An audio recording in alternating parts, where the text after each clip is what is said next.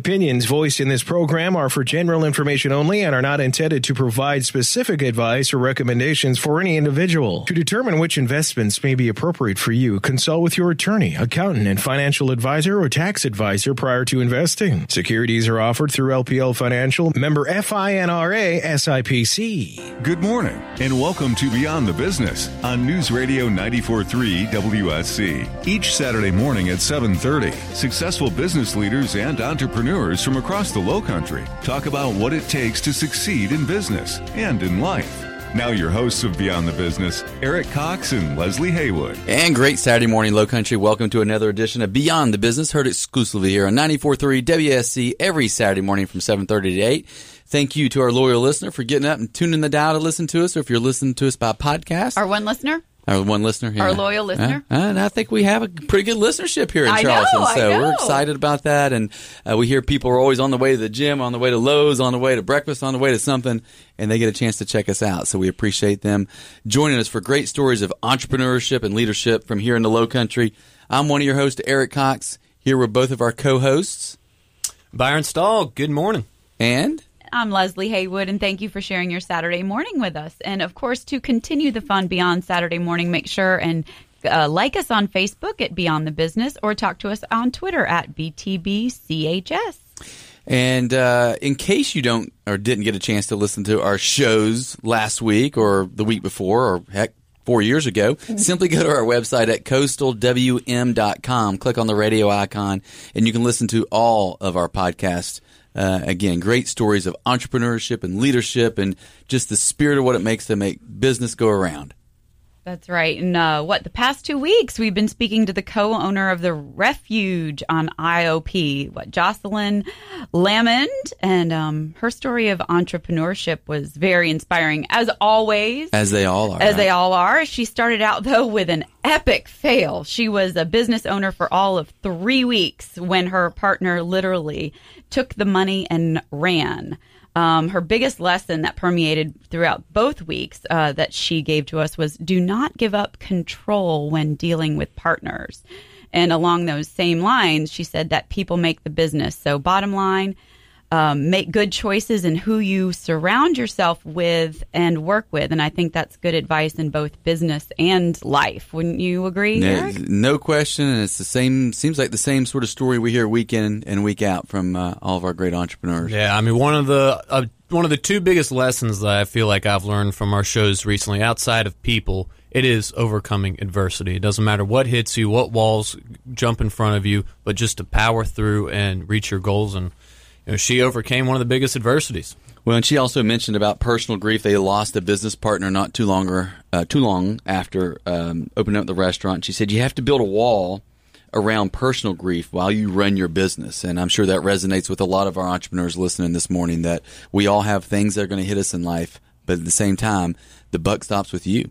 And so you have to find a way to deal with that as the entrepreneur. You got a lot of people in life relying on you. And that's what makes this so much fun, right, guys? It's the spirit of entrepreneurship, bringing that out. And Jocelyn and your team out there at the Refuge doing a great job. By the way, go by and check them out on a Thursday night. They have great jazz and really good food. So I guess we're going to turn it to today's show, right? Yeah, absolutely. Who do we have here today, Eric? So we got Mr. Jason Besse here in the studio this morning. And Jason is the managing partner for Corral Insurance here in Charleston. So, Jason, first of all, thanks for showing up here on a Saturday with us. Well, thank you for having me. We're excited to dive into your story. I know you've been around Charleston a long time, so you've got all kinds of good Charlestonian stories that we're going to hear about here in a few minutes. And so we're excited to hear more about your background and what's been going on. But before we do, give us a quick 20-second commercial on your company. Well, Corral Insurance Group is top 50 in the United States, probably in size of income. We are based out of Spartanburg, South Carolina, but we also have offices in North Carolina, and this is the first of the footprint in the Charleston area. Corral has, over the years, acquired other large agencies in the upstate and Midlands and on the coast, and we continue to grow. I was with CT Lowndes for 2 years, or 20 years. I left there 2 years ago to run Corral here in Charleston, and we're continuing to grow. We're going to try to start maybe opening an office in Mount Pleasant or the Neck area and just organically grow our business down here. Well, we know it's a journey, Oh, yeah. And so we're going to backtrack a bit. So let's go all the way back to when you grew up in your childhood. Tell us about your childhood and where you grew up. I grew up in Miami, Florida. I was born in 1972, so I'm old. Miami was a wonderful place to grow up. It was a lot like Charleston is now, the nice happy medium. Beautiful weather, beautiful water. I graduated high school in 1990, was going to go to the Citadel where my dad went to school. He beat me over the head every day saying, you're going to starve to death, they're going to do this to you, that to you. And finally, one morning I woke up 2 weeks before high school graduation and said, I'm not going to Citadel. It was the only place I applied. What are you going to do? So I got into Alabama and went to school in Alabama for 2.5 years and just really didn't like Tuscaloosa and wasn't happy there. And I wasn't going back to Miami, so I moved to Charleston where my grandparents lived and my uncle lived. And Well, that's the fast version. We spend Slow a lot it of time on the whole upbringing. I want to go back he to thought he was Miami. going to get off easy. I didn't know. he? No, Let's no, do whatever no, you no. want that part. That's the dirt. We don't want to talk I about want that. to go back to Miami. We like to figure out what makes an entrepreneur tick, starting from a really young age. What was life like in Miami? How many brothers and sisters did you have? I have a sister that's 5 years younger than me. Mm-hmm. That's my only sibling. And what did your parents do? My dad was insurance. My grandfather was insurance. Okay, so we're starting to see the pattern. Yeah, it's insurance family. Is an insurance family. Yeah. Yep. Family's originally from Cape Cod. My dad moved to Miami when he was maybe 5th or 6th grade, I guess, and they lived out on Key Biscayne, which was wonderful, and he'd watch him film Flipper and all the above. My grandparents lived out on the Key, so it was always fun as a kid to go out to the Key and go to the zoo. That's where the original zoo was in Miami, out on Key Biscayne, and the beach and the seaquarium, and sunburned a lot. Nobody ever put sunscreen on me back then, so I was bright red. You can see how tan I am. I always had the gift for the gab, as my dad would say, and had very few enemies growing up. I had friends, played football, baseball.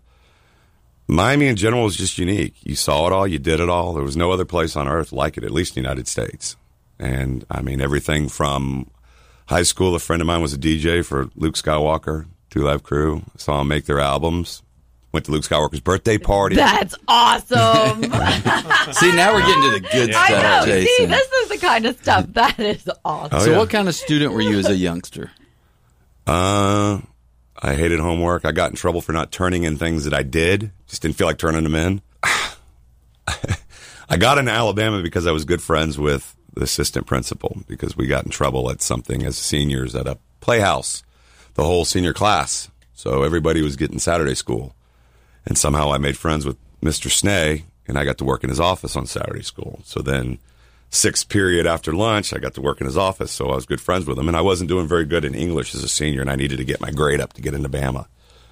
So I went to Snay, and he got my grade up. Teacher wasn't too happy, but I wasn't the best student, but your sales abilities definitely came in early on in your life, right? Yeah. So, And as your dad said, the gift for the gab. yep. So were you, at that age, were you thinking about the future? Did you have a vision of what you wanted to do when you grow up, or very undecided? No, I don't know who does. I mean, I have an 18-year-old and a 16-year-old. The 18-year-old wants to be a teacher. 16-year-old is, just brilliant, doesn't do any homework, all AP and honors. And I don't really know. We were talking about it earlier. I really don't know what she wants to do. And I have a 25-year-old that wanted to go to medical school and this and that. Now she's applied to be a teaching assistant. She's gotten into Minnesota. She's applied to Michigan State. She's got into Penn. And it's just about who's going to give her the most money in the 5-year contract. But I don't know, honestly, any 16, 17, 18-year-old that I know. So maybe mine's a no. My 5-year-old knows exactly what he wants to be when he grows up. Football player, right? Oh, no. Luke Skywalker. Oh. So let's see. The other Luke Skywalker. That's the other Luke The other Skywalker. Oh, okay. Not 'cause Uncle the other Luke. one Not is, the Two Live Crew. I Luke love Skywalker. that. See, Not that's that a crew. fun one. Yeah. Yeah, so your parents were in insurance. Did you work with them at all growing up? What was your exposure to the world of insurance when you were younger? I would go in with my dad to his office. The name of their agency was Stimler, Adams & Sweet, and was the largest personnel agency in the state of Florida at one point in time. And it was bought by Aetna, and before Aetna got out of the P&C business, and it sort of ran into the ground. But as a kid, I'd go in on a Saturday, and it was miserable, and listen to my dad use his dictaphone and go through files for the secretaries to type the next week, and insurance policies, handwritten, but I really didn't understand it, and I didn't ask to understand it. I just know that it provided for my family, and I looked up to my dad and my grandfather, and, they insured parts of the University of Miami, the original Burger Kings in Miami. So things like that is all that I knew about insurance. I didn't understand the concept of insurance, but if you want to know how I got in the insurance business, I was working in food and beverage in Charleston at Wild Wing Cafe. And we're going to get to that. Okay. Yeah, you keep trying to skip by. I know that there must be a story somewhere embedded in this. I know. And I know. Leslie is the one to bring it up. And I'm curious. Now I do want to talk about the Citadel thing that didn't happen. And how did your family react to that? And what did you think you were going to go to the Citadel for? Well, my father was a good high school football player, and he went to the Citadel to play football in '66. And I always, as a kid, when I'd come to Charleston, I'd always want to go to the Citadel and look at the airplanes and the tanks and go in the canteen and the bowling alley and, look at the barracks and stuff. And I just always liked it. I liked their colors. Citadel was all I ever thought about. Really, if I thought about school, it would have been the Citadel. And my dad it was the only place I applied. Again, I had to squeak in. He had to know somebody to get in, and I got in. But he just constantly, they're going to starve you to death. It's hot. There's no air conditioning, and blah, blah, blah, and on and on. And all my friends are going to Florida State, Florida, and Bama, and Georgia. We're sitting at the dinner table one afternoon. I said, I'm not going to the Citadel. But, he didn't think I'd say that. I said, I'm not going. The next day, Mom went and bought one of those big books that lists all the schools, and I applied to ACC and SEC schools, and I got into Alabama 2 days later with my grade fixing. So what was the experience at University of Alabama like for you? Miserable. You come from Miami, Florida, and you get into the interior South where you might not see the sun from January until April. We live in Charleston where a front blows through in the wintertime and it clears out. My freshman year, I did not see the sun from January until March, to the point that it really mentally affected me. And I went to the student medical center and talked to a psychologist. She said, "You're from Miami. You have cabin fever." And so I went home for a week. Wow, how about that? Yeah, we often hear that. So you mentioned earlier that you got to Alabama within 2 days. That's pretty impressive. Got in. My mom FedExed, I guess, the application's off. That's probably the most efficient acceptance into a college I've ever heard. So let's dive a little bit deeper into your time at Alabama. What was your major? Were you involved in athletics or in a fraternity? I was a business major. I did the fraternity thing. I have a real problem with somebody younger than me and shorter than me telling me what to do. That was another thing that probably would have affected me at the Citadel. I don't like ultimatums. And the Greek thing was, I don't know, somebody picking on you or not maybe necessarily picking on me, somebody else, the hazing, just stupid. And I just wasn't into it. I was a business major, I guess. Like I said, I didn't do very well at school. The cabin fever thing didn't help very much. And I just didn't like Tuscaloosa. It just didn't fit from day one. It was too small. Everybody knew your business before you knew your business, and it just didn't jive with me. And so did you wind up getting a degree there? No, I never finished school. I was going to come back and go to the Citadel, actually. And I started thinking about that. And I said, now I'm going to let somebody, I've been out of high school for 2 years, and I'm going to let somebody, younger than me, tell me what to do. And so then I looked at, I did some Trident stuff, and I was looking at transferring maybe to the College of Charleston. But back then, Alabama was on semesters, and I think College of Charleston was on quarters, so a lot of things didn't transfer. So it was basically like starting over again. Right. And I just said, well, I'm not doing that. I mean, I'll make my way through life without doing that. And I never got a degree. And like my dad said, it's not what you know, it's who you know. And that's true. Just sort of very valuable lesson to learn early, right? So, by the way, in case you just joined us, that voice you're listening to is that of Mr. Jason Besse, who is a managing partner with Correll Insurance Group here in Charleston. And so, Jason, here you are at this point of the story back in Charleston, deciding you're not going to go to school at this time. Where did the path lead you from that point? Food and beverage. Like many of us, right? Yeah. I lived with my uncle for about 2 months in North Charleston, and I made friends and moved out to the Isle of Palms and downtown and so on and so forth. I started working at the Banana Cabana, which sadly is closed. Just closed here. Yeah. In 93. And that was my first stint in food and beverage in Charleston. And I went from there to the Mills House, worked breakfast down there, and that was miserable. You know, stay at the Windjammer till 2 in the morning, got to be at the Mills House at 5 in the morning. There were some rough mornings. And then I got into Wild Wing. And back then, Wild Wing was very tough to get hired at because everybody wanted to work there. 2-hour waits. And they only had the one restaurant location on King Street at that time. They had Hilton Head was the first, right. But the only Charleston, the second location was downtown on Market Street. And I got into food and beverage and did that for a while, bartended, waited tables. We made good money. We really, really did. And that's where I met my spouse. I met Sybil down there, and my little Madeline, who's my stepdaughter, who's 25 now. And I loved working food and beverage, but the hours weren't conducive for a 2.5-year-old and a girlfriend. And Sybil gave me the ultimatum. I said, what am I going to do? I thought about it. I said, well, my grandfather did well in insurance. My dad's done well in insurance. And I picked up a phone book back in the Yellow Pages and started at A's and just started down the calling agencies. And I got to see for CT Lowndes, who I worked for a long time. I got Billy Silcox on the phone. Love him to death, like second dad. And he said, why don't you come on in? We're looking for somebody to do marketing. I said, okay.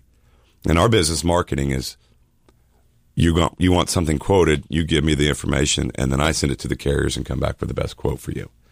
So I took a caliper and I blew it out of the park, I guess, per what they said on the sales side of it. So they made me a salesperson. And I started commission only. And I went gangbusters the first 3 months. And sometimes it takes commissions a while to come in. And I remember, like yesterday, I had a beeper back then. And Billy beat me. And I went down to the payphone in the hallway at Wild Wing. It was like a Wednesday. I was working during the day. He said, where you at, fella?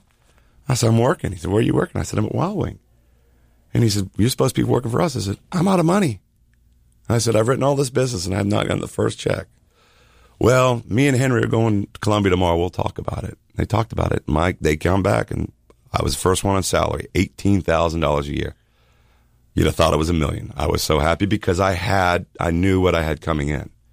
And once I had that freedom and I knew what I had coming in, it was off to the races.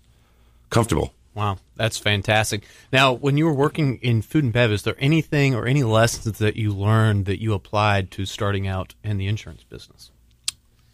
I guess I would say the biggest thing would be all the personalities that you dealt with, waiting on them, serving them.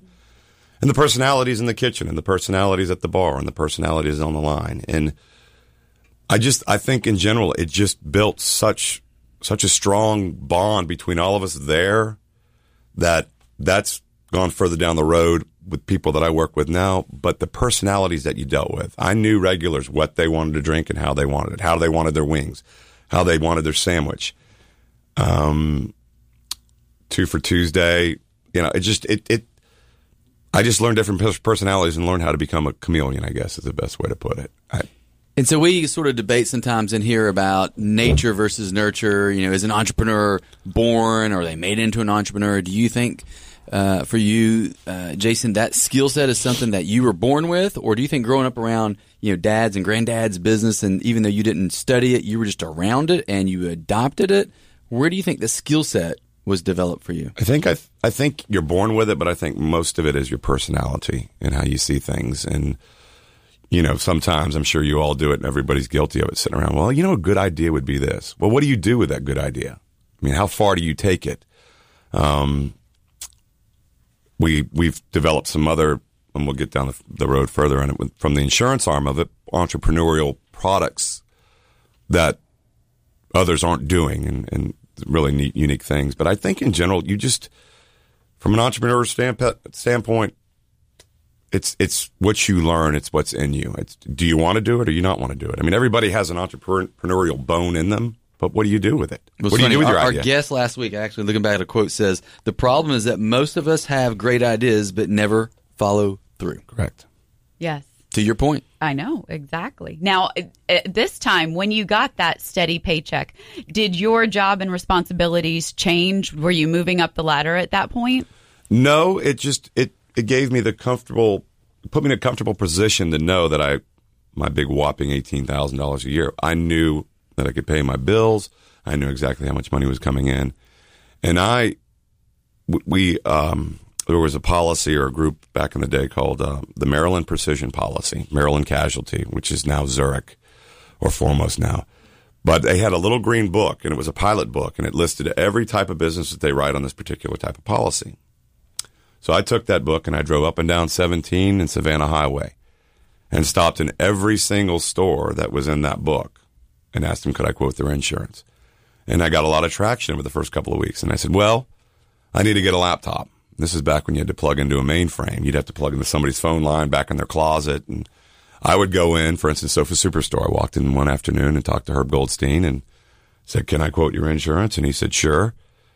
And he gave me his deck pages, his policies. I went in on that laptop and plugged it into his phone line and quoted away and looked at what his premiums were and said, well, I'm not quite inexpensive enough. So I'd put credits on there, and then I'd say, Herb, is this premium okay? And he's, absolutely. And I'd fax it right to his fax machine.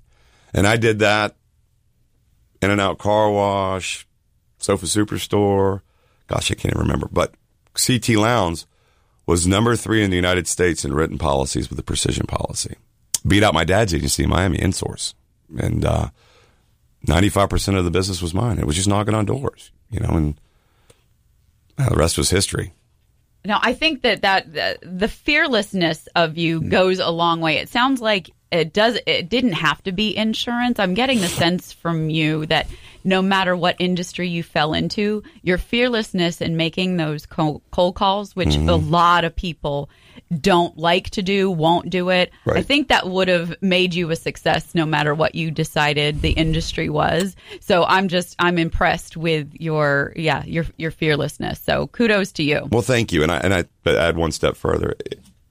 If you're a good salesperson, you believe in the commodity that you're selling, you're going to be successful. And as far as the cold calling goes, nobody does it anymore in the insurance business. In fact, we've talked in our office about let's find a carrier or two where we can go right into somebody's office like I did, quote the insurance right there, do it on your phone, your iPad, whatever, and try that again. Nobody does it. It's all let me call and who do I know and let me set up this meeting, and everything gets lost in translation. If you're sitting in front of somebody, I don't care if they renew tomorrow or next year, here's your premium compared to this. You're going to have a better close ratio. Yeah, and that shows that in the end of the day, when it comes to growing a business, there is no substitute for just good old-fashioned work and working hard. And I know as you went along in your career, certainly you reached back into your experience in the food and beverage industry and found a niche there in the restaurant world, and talk about how that parlayed you to another level as an account manager. Well, let's see. Well, a good many of the restaurants that I insure fall back on my old employee friends at Wild Wing that own restaurants here now. David Clark, Soul Restaurant, Wild Wing Cafe. I insure all the Mellow Mushrooms in Charleston. I insured 155 Pizza Huts at one point in time. I put into a captive. 55 Pizza Huts in Pittsburgh for the ex-COO of Pizza Hut. So I got into the restaurant because the restaurant, insuring restaurants because I understood them. I understood the pitfalls. I understood where the problems were. And it also helped to know people that own them. And the restaurant business is very complex from an insurance perspective. And anybody can insure one, and any carrier will insure one. But there's so many pitfalls that aren't insured that somebody doesn't offer to them, which is their biggest exposure. EPL, which is employer practices liability, wrongful termination, third-party harassment, sexual harassment. Yeah, it's all involved. Yeah, I mean, these are coverages that you have to add that is a big exposure for a restaurant, and most of them don't have it. Now, unfortunately, we're about to run out of time, but obviously the business, or Beyond the Business, is the name of our show, and it's all about the entrepreneurial spirit. And so you obviously get to a point, even though you're successful and you're doing well and you got a great group around you, in CT Lowndes, the bug hits you about, I need to go do my own thing. The CT Lowndes thing was, and it broke my heart, and it still bothers me. I would never get any ownership. And that's the old school Charleston Lowndes family, and that's fine. And it wasn't that I was disgruntled there, but 10 years, I was 45 years old. 10 years from now, I'm 55. Let's say that somebody at CT Lowndes sells the agency to a bank. Well, what is my worth? I'm going to have to start over again. And John Jensen at Corel approached me, and it was a good deal. It was very, very tough for me to do it emotionally, financially. It was a great deal. But that's why I love CT Lounge. So when we come back next week, that's where we're going to pick up is where you jumped off the cliff of that and started a partnership and went into this deal with Corel, and we want to hear all about what you're doing with that. So I know it goes by really fast, doesn't it? Oh, yeah. Yeah. Jason Besse, Managing Partner, Corel Insurance Group here in Charleston. Thank you for your story and your time today. And we will see you next Saturday. Thank you. And yes, we will see you next Saturday. But for now, please go to our Facebook page at Beyond the Business and talk to us on Twitter at BTBCHS. We can't wait to communicate. And in case you missed any of our shows earlier, simply go to our podcast at coastalwm.com. Click on the radio icon, and you can listen to, again, all of our shows over the last 5 years. Until next Saturday morning, Low Country at 7:30, have a blessed week. Thank you for listening to Beyond the Business on News Radio 94.3 WSC. Tune in next Saturday morning at 7:30 for Beyond the Business, hosted by Eric Cox and Leslie Haywood, and heard exclusively on News Radio 94.3 WSC.